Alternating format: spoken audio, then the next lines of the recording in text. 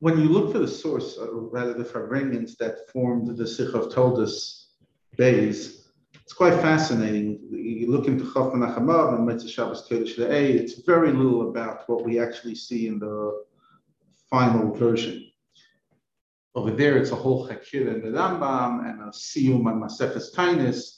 And over here, it becomes a small point that the Rebbe brings out about Yitzchak becomes the basis of the whole Sikha. But I did see over there in the Farbrengen certain oisius that didn't come out as clear in the edited Sikha that is quite fascinating. You know, we're talking about that in Ois Vav specifically,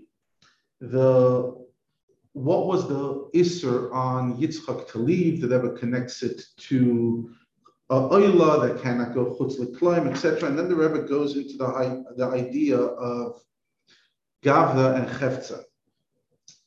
But it doesn't explain it so extensively. In the Farbrengen, the Rebbe said a few points that I think just add a very geschmack thing.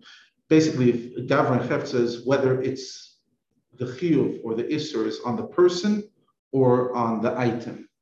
So the Rebbe says that it doesn't seem to be according to, it seems to be according to Rashi this way as well, that it was only in the Gavra, not the Chepza. And that's why Yitzchak didn't have a Shaykhis to Kedushas Eretz Yisrael, but rather because Matemaklik and also Oilot Tmim and Harameria, he's not allowed to go away from the Harameria. And the Rebbe says beautifully, this connects us to what the Ramban says. It's a famous question that the Rebbe explores in the Sikha, and that is, how could Yaakov marry two sisters? The Rebbe has his incredible chiddush. Ramban's answer is that he was allowed to do it while he was in Chutz La'aretz, but in Eretz Yisrael, there he was Mekayim Kol HaTorah Kula. And therefore, Rachel passed away just before they come into Eretz Yisrael. Very interesting. Why? Because at that moment he's not able to. And Rachel was the second wife, so the Isser started with her. He was married to Leah, but then he takes on Rachel, which is the second wife, and Rachel passes away. And the Ramban says by the Avos as well, when they were in Eretz Yisrael, they were Mekayim Kol HaTorah Kula. However, when they were in Chutz La'aretz, it wasn't that way. But the Rebbe says you don't have to say that was an union of Chefz in Eretz Yisrael, but rather that was the Gavda of the Avos. It wasn't about the item. It wasn't about the land. It was about the Avos who took upon themselves such a behavior that when they are in the land where they were born and the place where they built the Mizbeches, so by Avram, he wasn't born there, but by Yitzchak and Yaakov, they were born there. They'll be Mekayim Kol HaTorah Kula. Avram built Mizbeches over there more than anyone else. But it has nothing to do with Kedushas Haaretz.